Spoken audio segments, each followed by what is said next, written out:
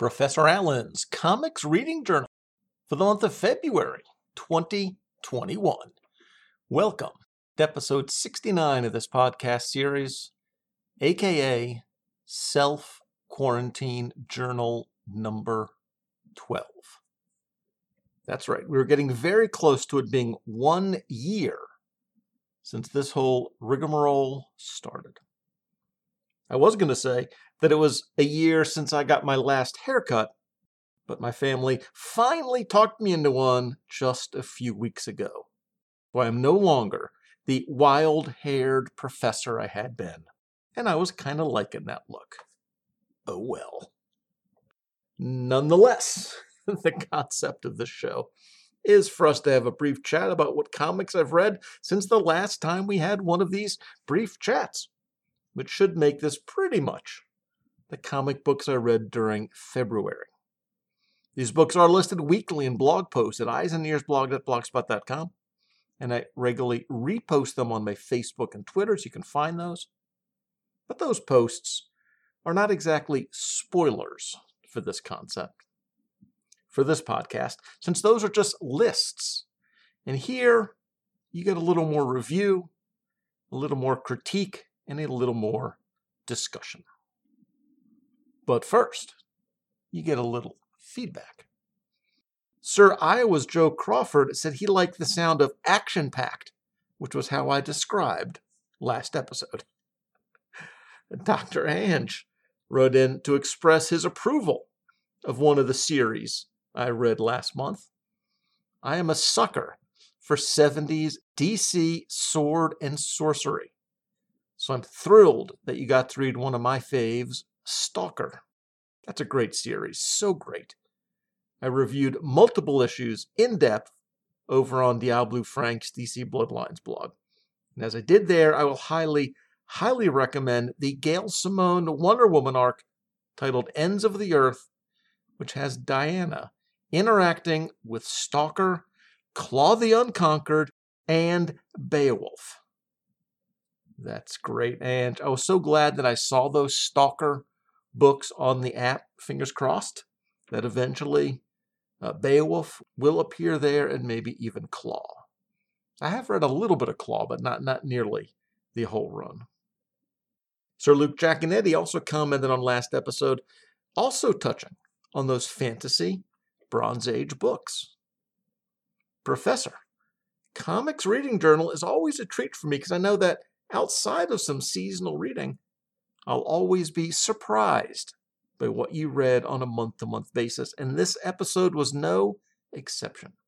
The title which stood out to me this month was DC's Stalker, which was part of a little wave of sword and sorcery adventure-style books which DC tried at the time. The most well-known and only really successful title from the group was Warlord, which was a staple at DC for many years. However, the other books are creative and well worth checking out. Other titles included Tor, Joe Kubert's caveman character, which has been seen at other publishers, Claw the Unconquered, Kong the Untamed, and Justice Incorporated with the pulp hero The Avenger. And of course, the greatest of all these short-lived titles was Beowulf by Michael Uslan and Ricardo Villamonte. Both Dr. Ange and I are big supporters of this series and have espoused it over the years. I've gone on record many times that buying all 6 issues of Beowulf at Heroes Con is the best $5 I've ever spent on comics. Anyone who likes sword and sorcery comics needs to check that series out. I'm working on a collection of these short series with full runs of Beowulf and Tor and a smattering of issues from the other titles. They do not pop up that often due to their scarcity, but I believe any listeners who enjoy that type of book would really dig DC's attempts to capture a bit of Marvel Bronze Age sword and sorcery magic. As always, looking forward to the next episode. Thank you, Luke. Always good to hear from you. And social media support for last episode came from Kirk Spencer, Big Five Army, Drew from Comics for Fun and Profit, Chris from Professor Frenzy, It's a Show, Chris Lydon, Robert Ludwig, the most sane man among us, Randy Watts, Ed Moore from Teal Productions, Derek William Crabb from the History of Comics on Film YouTube series, Vic and Phoenix, James Williams Clinton from Fan Film Fridays, and a potential new podcast focusing perhaps on some of those sword and sorcery books that we've previously mentioned. At least that's the rumor I hear. Tim Price from The Outcaster Show, Manuel Carmona from Truthful Comics and Project New Wave, and our reigning listeners of the year, the Sutherlands from the Rad Adventures Network. And now on to the books I read last month. As I do on this show, I'm going to categorize the books that I read. And first are the issues that I read specifically for podcast appearances, the homework books.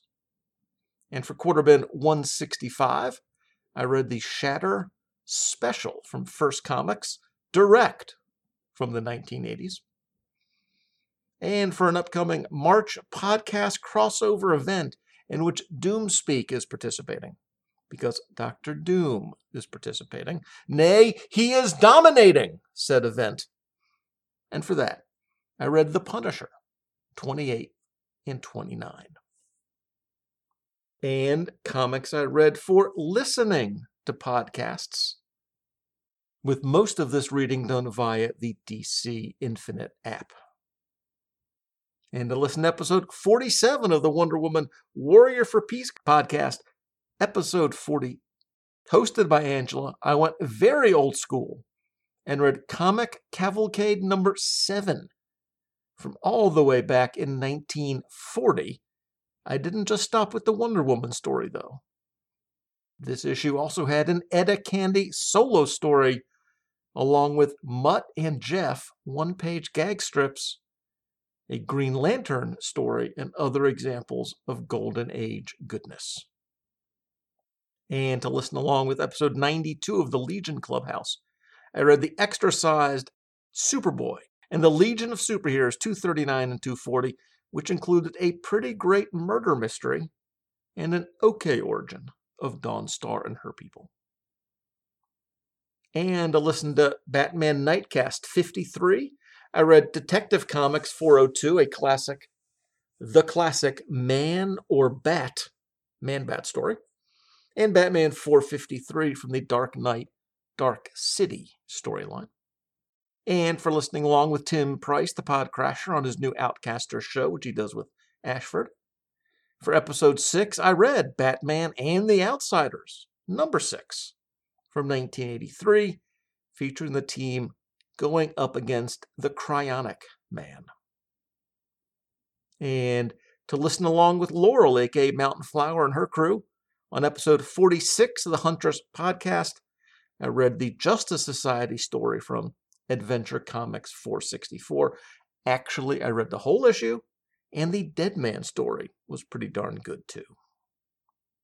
On to new comics that we read right off the shelves. And we do indeed have one, but I'm going to talk about it later in a different section of the podcast.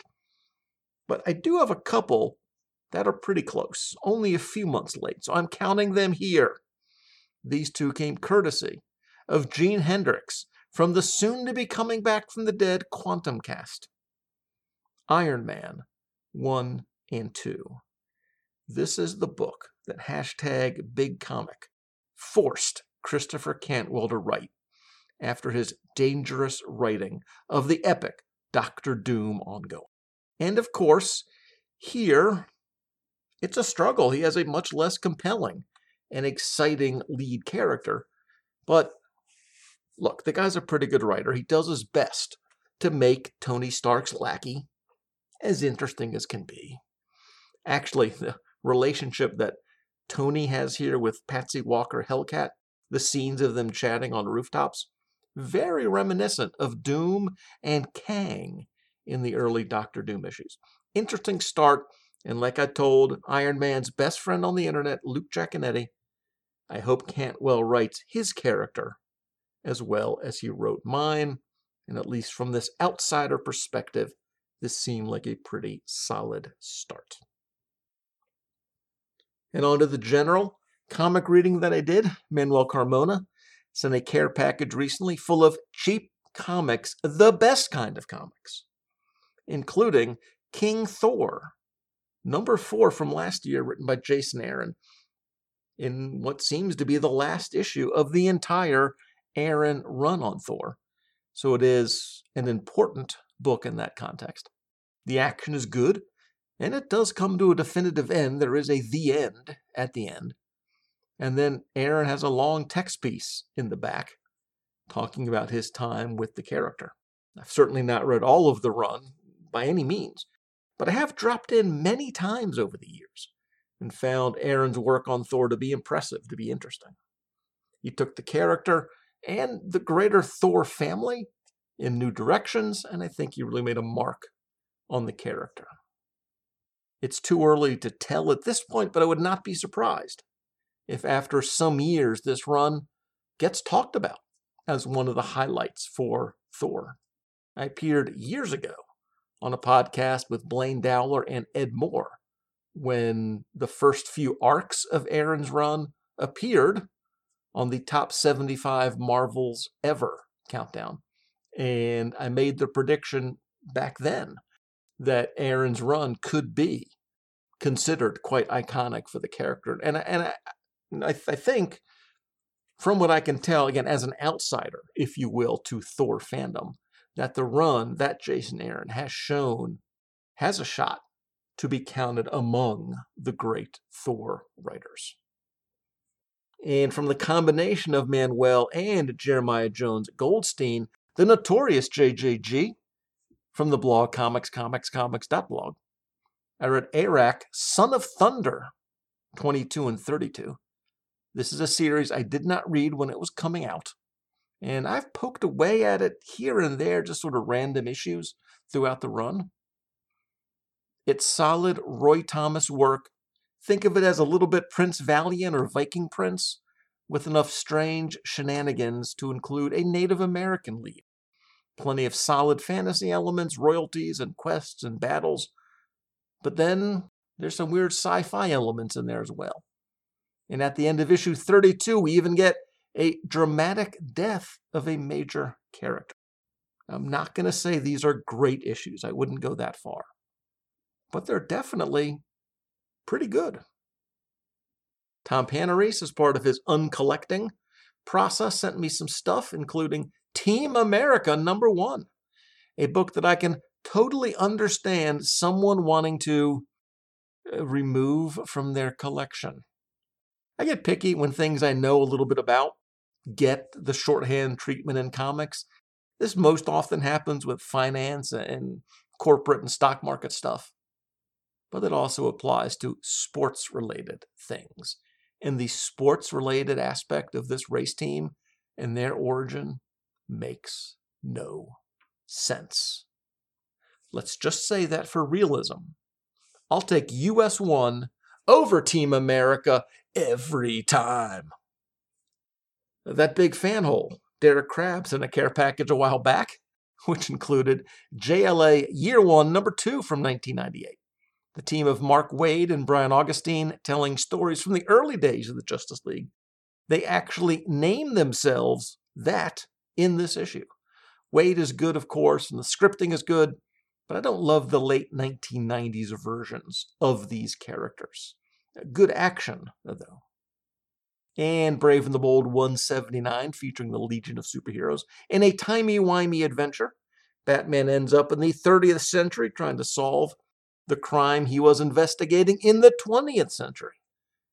It's tough to team up one character with a team, especially such a large team as the Legion, because Batman almost gets overwhelmed by the sheer number of Legionnaires that have scenes and have parts and have a role in the story.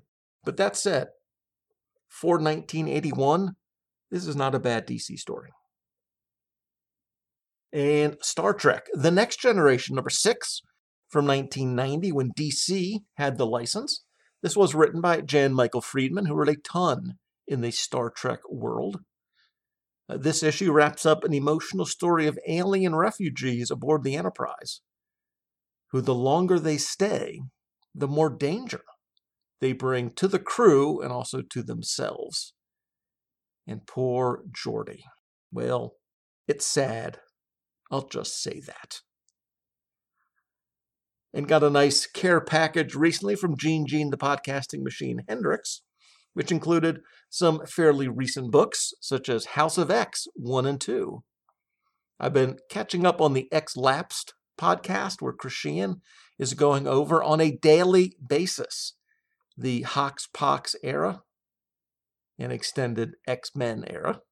So I knew a little bit of what to expect from these and was not disappointed. It's an interesting concept, the island of Krakoa as a separate nation, as a homeland for mutants. But there's so much backstory to these characters that even a simple-sounding storyline can get complicated because of the relationships and character issues.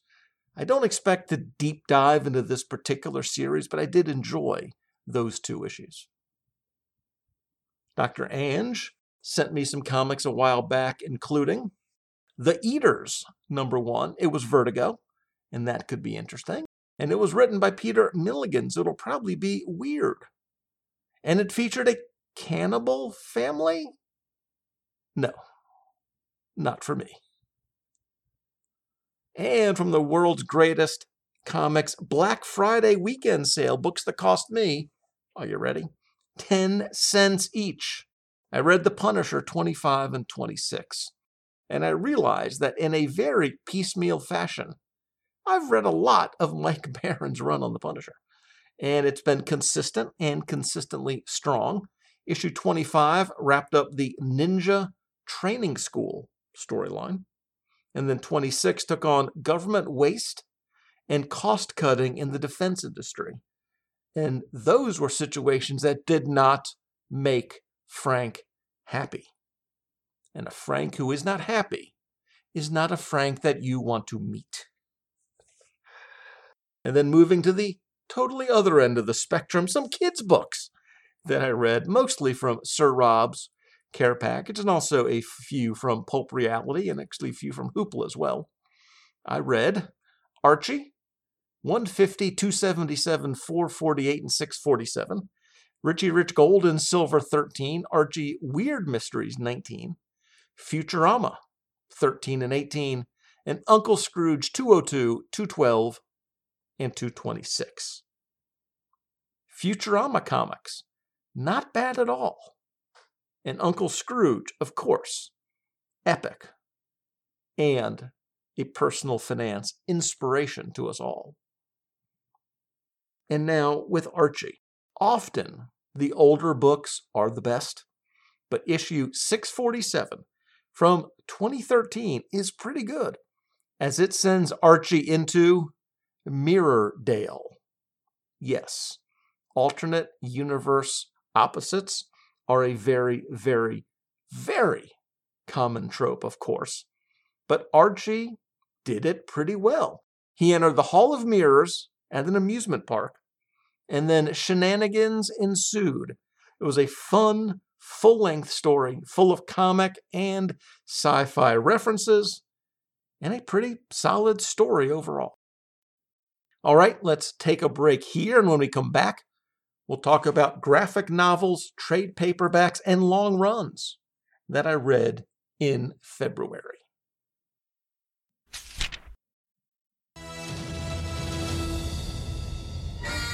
The Merry Marvel Marching Society. We don't know where we're going, but we're on the way. A podcasting crossover mega event in the spirit of J.L. May. Coming in March 2021. Covering Marvel's fall crossover event, Acts of Vengeance. A cabal of evil threatens the Avengers and the entire Marvel Universe.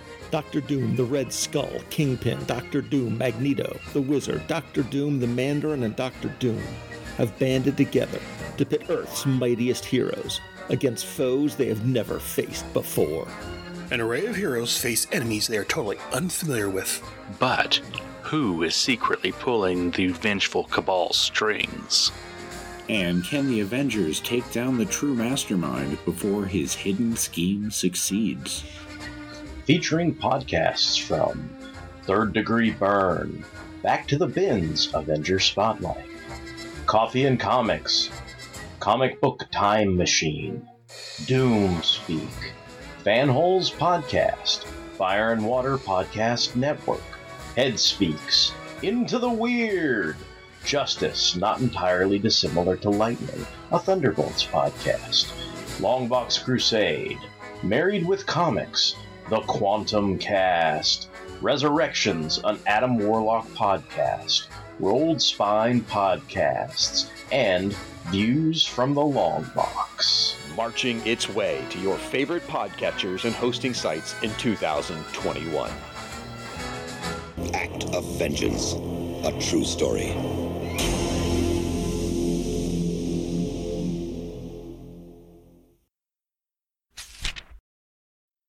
And we're back to talk about trades, long runs, and miniseries that I read last month.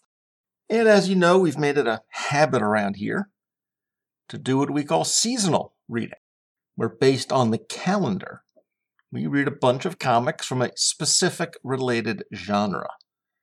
Now, in the past, that's happened towards the end of the year with horror comics. In October, war comics.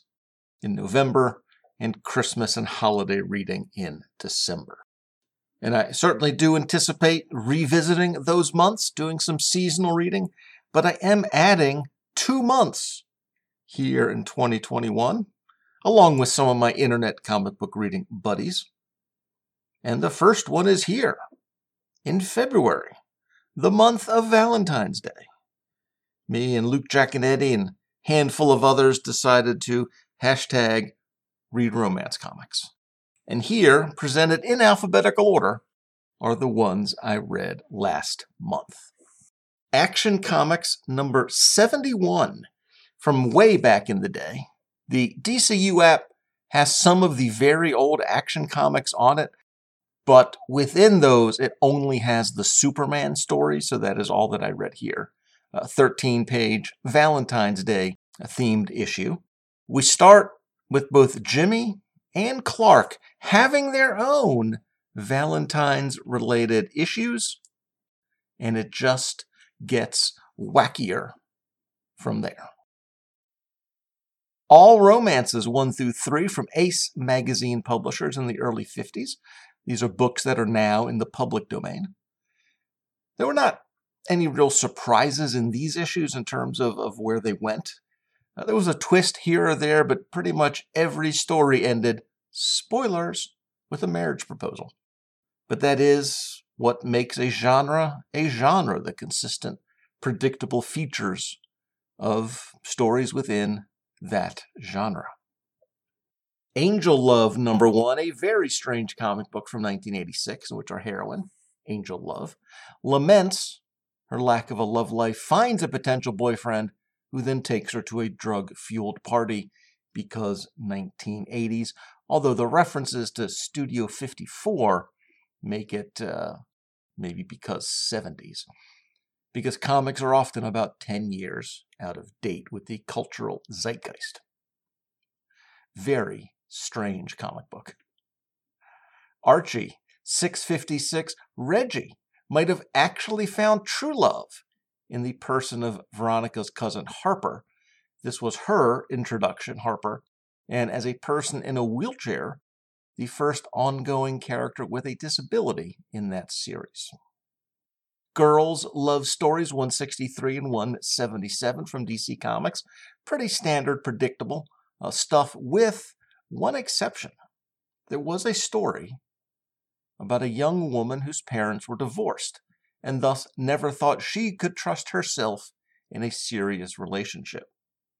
And for 1971, I imagine that was a unique, certainly unusual, but also important message for a good chunk of the reader base for that comic. And I Love You, 120, courtesy of Mike Peacock, from 1976 from Charlton. I think that says enough. Predictable story, simple art, and happy endings. But sometimes that's all you need. And after 11 months of having wild man hair during the lockdown era, my family decided that it was time to get it cut. So I accompanied M to their preferred stylist up near where M went to college, and after that, we went to the local hipster shop, the place that has fancy soda pops and craft beers.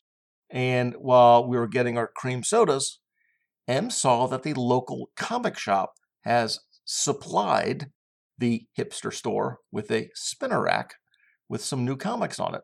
And we saw one that caught our eyes, both because it was from one of our favorite teams, and also because it had two members smooching on the cover. Perfect timing for a February release. Good work, DC Comics. So I bought right off the spinner rack Legion of Superheroes number 10, in which Saturn Girl and John Kent Superboy get all romantic. And there were fights and dramas and other stuff, but for this segment, for the seasonal reading part of the show, the romantic kissing part of the issue is what matters, and it wasn't bad at all. Now, I've mentioned before that I once had dinner with Paul Cornell, but he is not the only comics creator that I've shared a meal with, because I've also eaten with Tom Zoller, and weirdly enough, the Irredeemable Shag was involved in both of those meals, which sort of make them less special. But he's not the memorable part of this story. So after that meal together, about a year or so later, I saw Tom at his table at Heroes Con, and from there I picked up and read the first trade of one of his excellent series, and then picked up the second trade as well, so I ended up reading Love and Capes 1 through 12. And this is the classic story of the hero and his girlfriend exploring every possible trope involved in that setup. And just about every other trope in comics as well. You have superpowered exes, supervillain rivals, and time travel shenanigans. But the series is light, funny, romantic, a love story in its truest sense. Very, very enjoyable. There are issues in trades beyond this, and I heartily recommend them, and maybe next February I will revisit the series. These issues, these first 12, took me up through the, spoilers, the wedding. Again, wonderful series, written and drawn by a pretty solid fella. Mysteries of Love in Space, an oversized collection of mostly new DC stories that combine romance and sci-fi.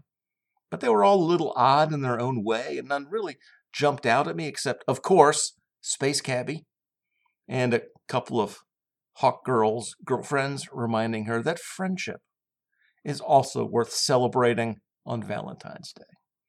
But the one reprint, a Gardner Fox and Mike Sekowsky story of Adam Strange and Alana, that was probably my favorite. Pep Digital, 38, 130, 131, and 176. These are mostly love-themed collections with titles such as Archie's Sweethearts, Love is Blind, and Reggie, the Riverdale Casanova. Obviously, Betty and Veronica are featured story elements in a lot of these, but we also have romances between Moose and Midge, Reggie and every girl in Riverdale, and even Jughead. My favorite story among all these collections was probably the one that featured Cupid and how hard his life is, having to fire Archie's arrows equally between Betty and Veronica. He has to keep a running tab of which of the girls he's most recently fired his arrow at. That story also features a very lazy Cupid, and that's Cheryl Blossom's Cupid, because he doesn't have to work all that hard at all to make all the boys fall in love with her. Superman, number 12 from the John Byrne era. This is his retelling of one of my all-time favorite romance stories. My version, and I'm not kidding, of Superman's OTP, my favorite of all the LLs. This is the story of Lori Lamaris. It's a great take on an even greater original story. And I know that this is the 30s to the 70s effect, having read that original story scores and scores of times in the big hardcover collection that I got when I was, 8 years old or so, Superman, from the 30s to the 70s. I loved this couple back then, and I still do. Good work, John Byrne. Young Heroes in Love, 1 through 5. I've known of this series a long time, but I've never read any of it until now. It's mostly just the downtime parts of a new team of new heroes. Major focus on the soap opera stuff and the drama and the romance. Young Monsters in Love, another anthology book. This one featuring, monsters in love. It's a Swamp Thing, Deadman, the Creature Commandos, and others. And of course, a talking monkey because DC. And not even my favorite talking monkey, not even one that I really like all that much. This is Monsieur Mallah. But he really got it done here. And a nice story that also included Maggie Sawyer.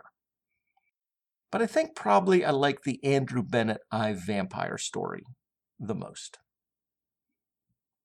Young Romance, 148, 1967, complete with go-go checks. And 3 stories that all end with smooching. Not every beginning or middle was great in these, and they were all pretty predictable, but they weren't bad either. And then the same title, but different eras, Young Romance 4 and 5, and then also 80 and 85, from the late 40s and then into the 50s. I came across some of these short stories in a Jack Kirby and Joe Simon collection, and then went to the public domain sites to read the rest of those issues. And that was valuable for the compare and contrast to see just how different the work of Simon and Kirby was, what they were doing in the romance genre compared to everybody else. The drama, the twists, just the nature of the story is really strong. There was a story from the late 40s where a soldier fell in love with a woman in Germany, but her admission of where she stood during the war under the Nazi regime was a deal breaker for him. And then even in the post-code era, they still managed to tell intriguing stories that were just better than the stories that surrounded them in those issues. Kirby's art, of course, his ability to draw real-life people in a variety of shapes and sizes and postures and attitudes. Just wonderful reads. And lastly, the DC Digital Collection Young Romance New 52 Valentine's Day Special. There were some odd bits in the New 52, things that didn't exist much beforehand and don't exist much after. So a few bits of this, such as Wonder Woman and Superman dating, represent sort of a lost era in comics, although an era that turned out to be quite short. And that is all of my kissing books. There were some similarities, of course. That's part of, again, what makes a genre, but it was a fun month of experimenting and reading. In terms of themed monthly reading, next on the schedule is July, the month that contains National Cowboy Day, which will also be #Western Comics Month, another genre that I'm looking forward to diving into. Now, I have a handful of books here that Kirk Spencer sent me, all of them as Kickstarter books or rewards for projects that he's backed, which is one of his favorite ways of getting new comics. So here are my quick thoughts on those. Damsel from Distress, #1, was probably my favorite of these. We start with an almost knight trying to rescue a princess, but she is in fact not a princess, and he is actually not much of a knight. The good thing is, she is from the interdimensional agency DISTRESS, Distress, which she does not choose to explain the initials for, which was another bit of it. I really dug that. That made me laugh. Really enjoyable and intriguing. Solid comic book work. Once and Future Queen was a modern take on Arthurian legend, putting it in a current day with a female-led cast. Nothing too dramatic or original in there, but I am a sucker for Arthurian stories, whether they are original or not. Simone and Ajax, another absolutely delightful couple of stories. Andrew Peapoy drawing and writing it. You have our adorable, adventurous heroine, Simone, who, along with her small dinosaur friend, has many, many wild adventures. The stories are not connected by plot continuity. I think it just might be based on what setting Peapoy wants to place his heroine in, and maybe what costumes he wants to lovingly draw her in. We have a story on a pirate ship, a story in the Old West. Beautiful art and fun, wonderful stories. This was another favorite. Tales of the Dark Tunnel #1 is another entrant in the growing genre of reimagined 1940s characters from the public domain. In this issue, we've got Adaman, Flame Girl, and Magno from Spark Comics, Fox Features, and Ace Publishing, respectively.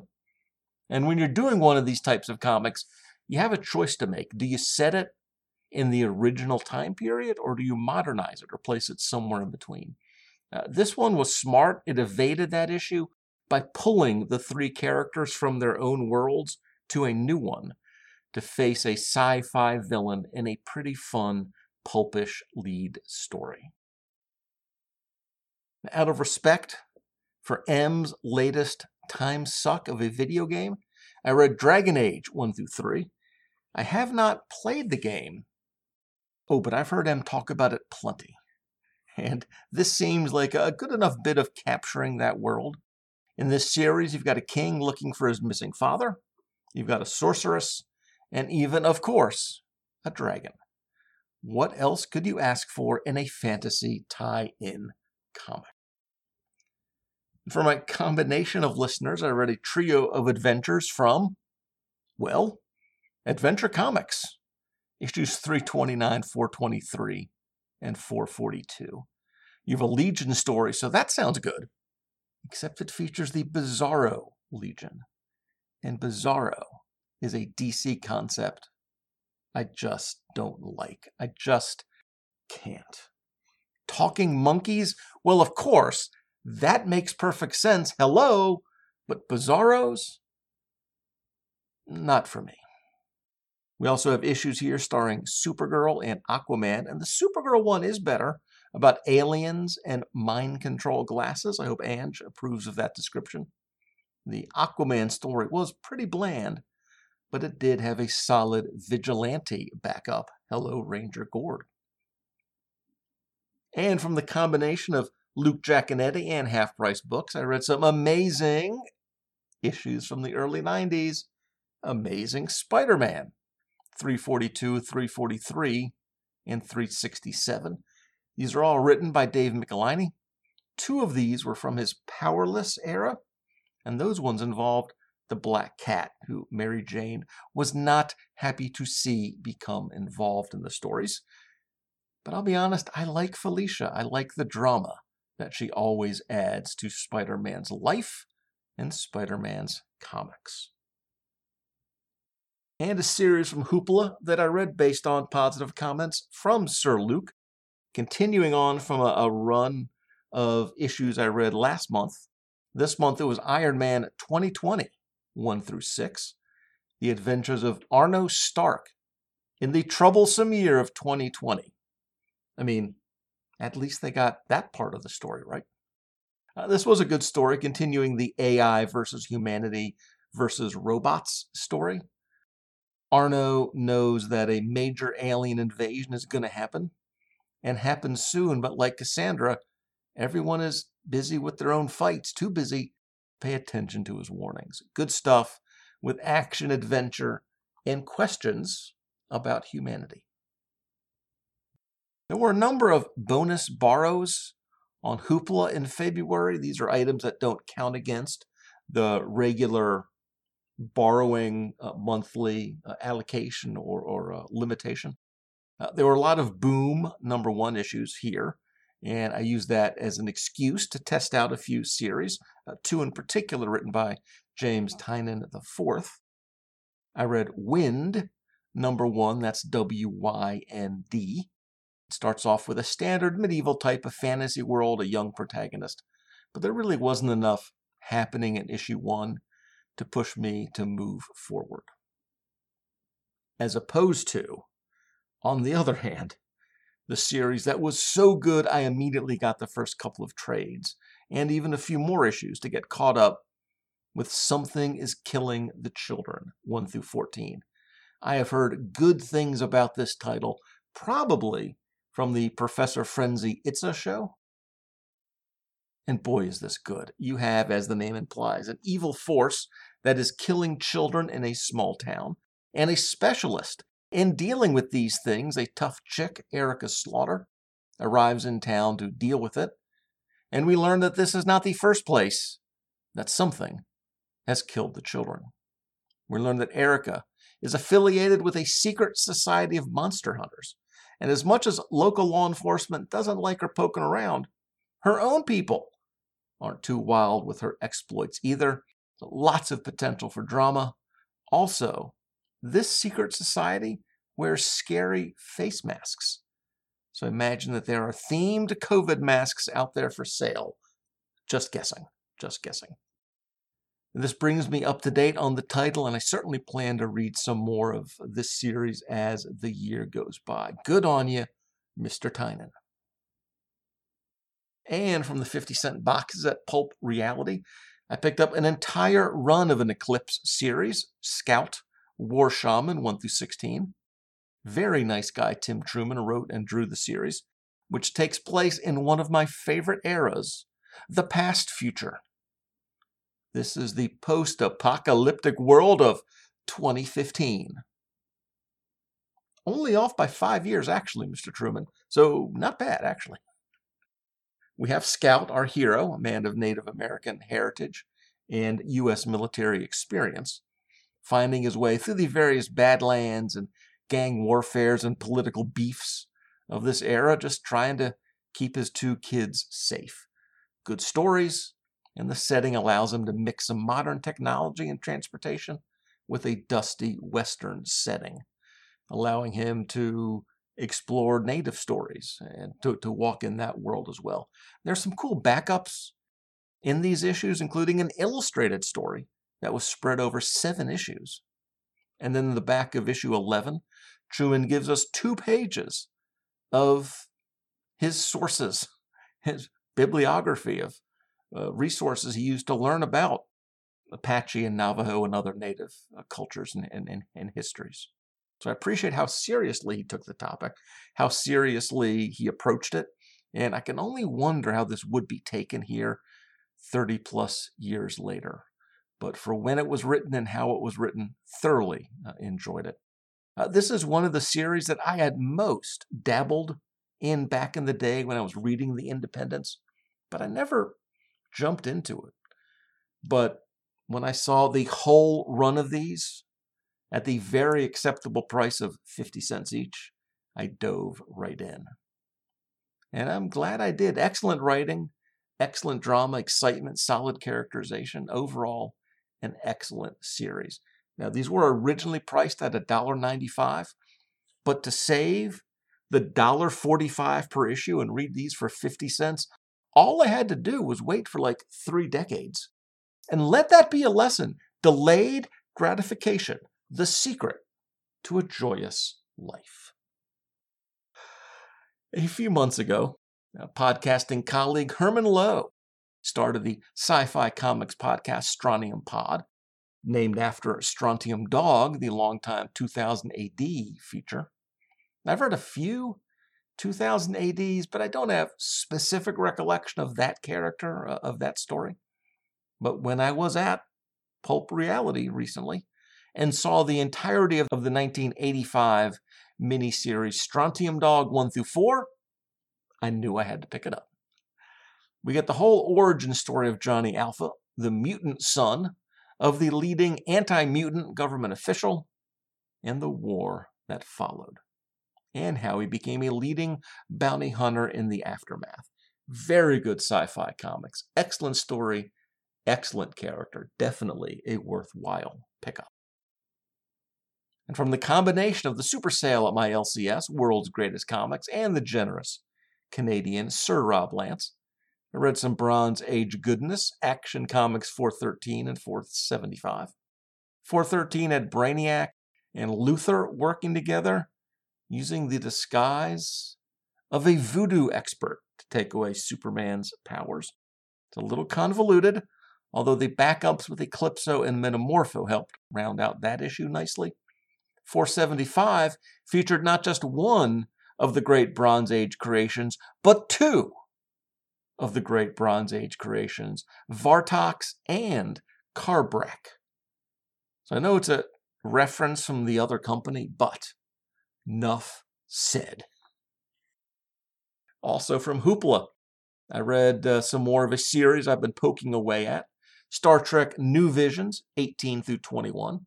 These are the photo novels from John Byrne, and the more of these that I read, the more comfortable I have become reading them. And maybe John Byrne was getting more comfortable putting these together. We have a cool story about a water-based life form with the capability of flooding the Enterprise, which is a cool sci-fi visual I don't know that I'd seen before. The flooded spaceship. There's also a story that brings back, in a manner of speaking, some old friends and enemies, including Edith Keeler. And there was a short backup story in one of the issues that told a story from the era of the original pilot, The Crew from the Cage. Very interesting story, very interesting series. And like I said, it took me a while to get into these, but they were certainly worth that effort. And I think that's everything. In terms of my favorite reads of the month, The Damsel from Distress was a fun romp. Love and Capes rocks. Superman's Mermaid Girlfriend, hello. Something is Killing the Children, that was very close to the top of the pile. But in terms of what I thought was my favorite, because this is a theme month, probably should go with The Kissing Book. And the best of those, well, the best individual story at least, was Fraulein Sweetheart from Simon and Kirby from 1948, that post-war Germany story.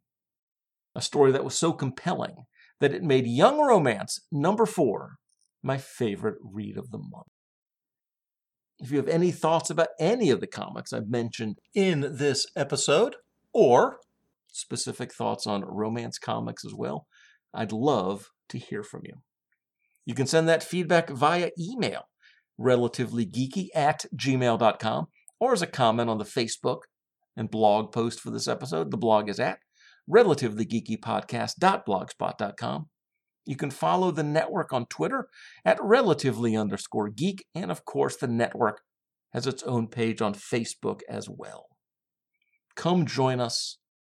All are welcome. Thanks for listening, and keep the pages turning.